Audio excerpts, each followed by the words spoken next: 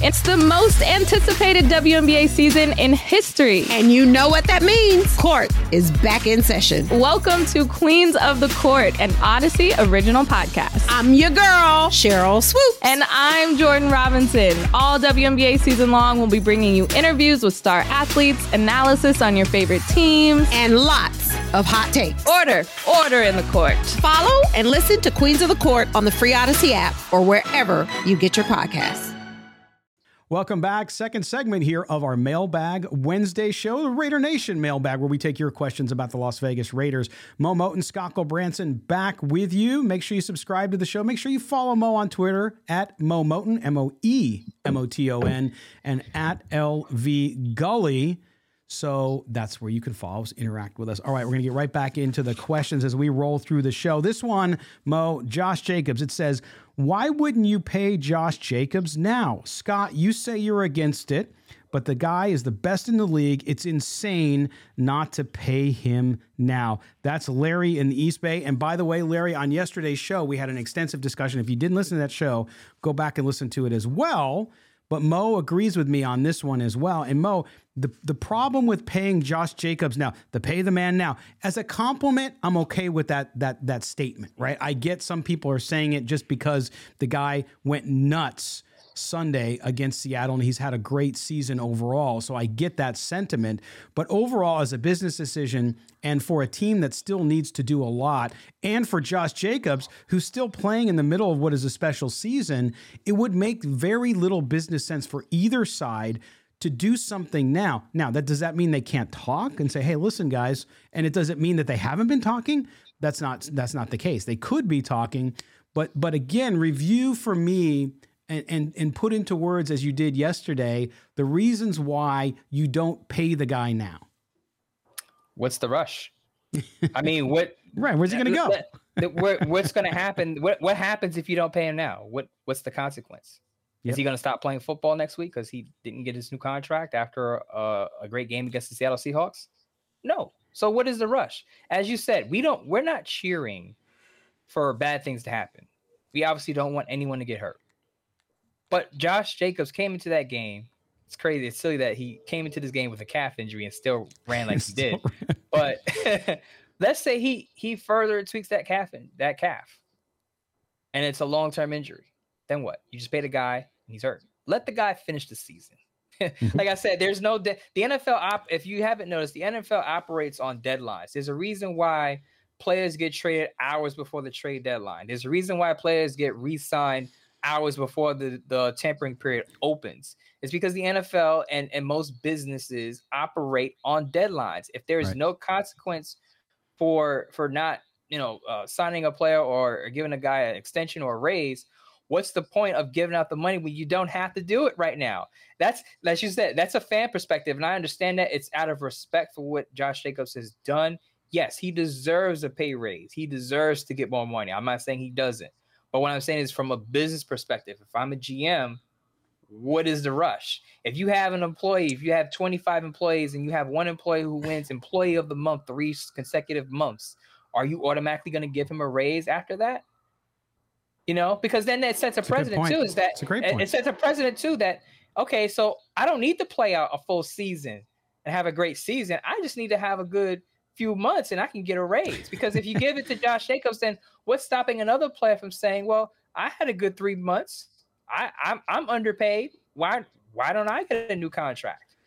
So you just can't pay players, in the middle of the season and think, okay, this is the right thing to do. It's just not good business sense. Well, and not only that, but it's also, I think a lot of it is based on this false assumption that because his 5th year option, and we talked about this yesterday too, because the 5th year option was not exercised.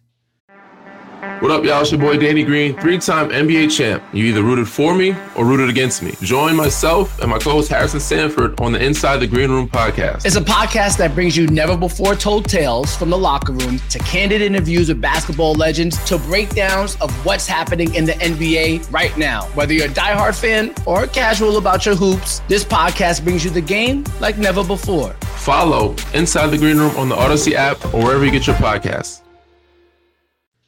That somehow that means he won't be back unless they sign him now. That's not, yes, he becomes a restricted free agent at some point. They can tag him. We talked about this yesterday too, but that does not preclude them from saying, hey, Josh, you're having a great year. We want to talk with your agent now. I know we can't get to terms till the end of the season because we got to see where it ends up, but let's start talking now. Let's leave that door open. Do you want to come back to the Raiders? Great. Okay, let's talk. And then you can even tag him, and that gives you until July, right, which you mentioned yesterday, to strike a deal with him before the franchise tag kicks in the new NFL year, and that's his salary. So I think fans just don't have that kind of context. And agreed, it is the excitement. They don't want him to play on another team. They don't want him to, God forbid, go to the Chiefs or go to the Chargers or the Patriots or somebody else where they're going to have to get their ass kicked by him in future years. So I get that. But to your point, there is no hurry whatsoever. Is it the Marcus Allen? Marcus Allen, yeah.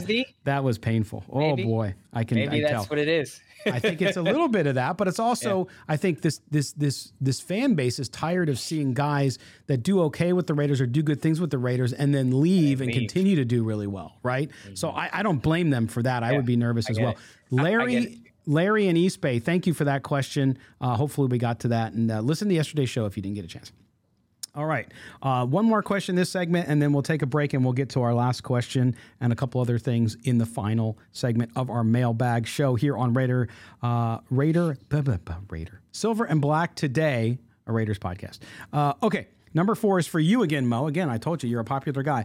Mo, you've been adamant Darren Waller didn't deserve his extension, and you turned out to be correct. There you go. Somebody actually told you you're correct. Wow. Does that contract make it easier or harder to trade Darren Waller if the Raiders decide to do that in the offseason? Really good question. Mike from Florida. Darren Waller, does the contract make it easier to trade him? Forget the injury stuff because we know that's happening and he hasn't played this year. But the point of the contract being in place, the amount of the contract, what are your thoughts on that? So I have some secondhand insider information. I'm not reporting this, but just reading Ian Rappaport of NFL Network and Vic Tafur of The Athletic. The Green Bay Packers, now Ian Rappaport said the Green Bay Packers offered a premium draft pick for Darren Waller before the trade deadline, but the Raiders passed because they felt like he was a nucleus guy and they wanted to keep him. Vic Tafur said it was a second-round pick. Mm-hmm. So apparently Darren Waller's injury nor his contract has prevented the Packers from reaching out and saying, we want Darren Waller, we're willing to give up a second-round pick. Because Darren Waller, when he's healthy, let's be honest, is a unique talent. Yes. And I think as long as he is Darren Waller and he's not 35 years old, now I think he just turned 30 in September.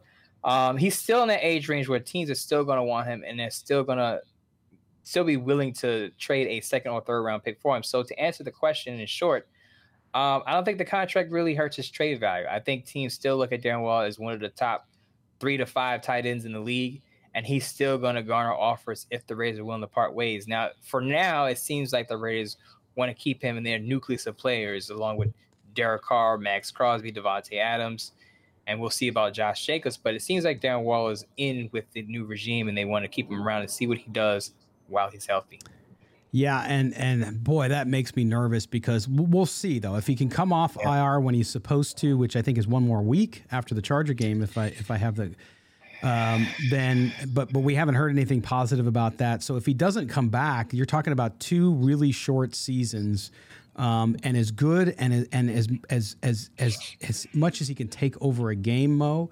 Boy, if I got a second round pick offer, I don't know that I could turn that down. I mean, just because of the unknowns.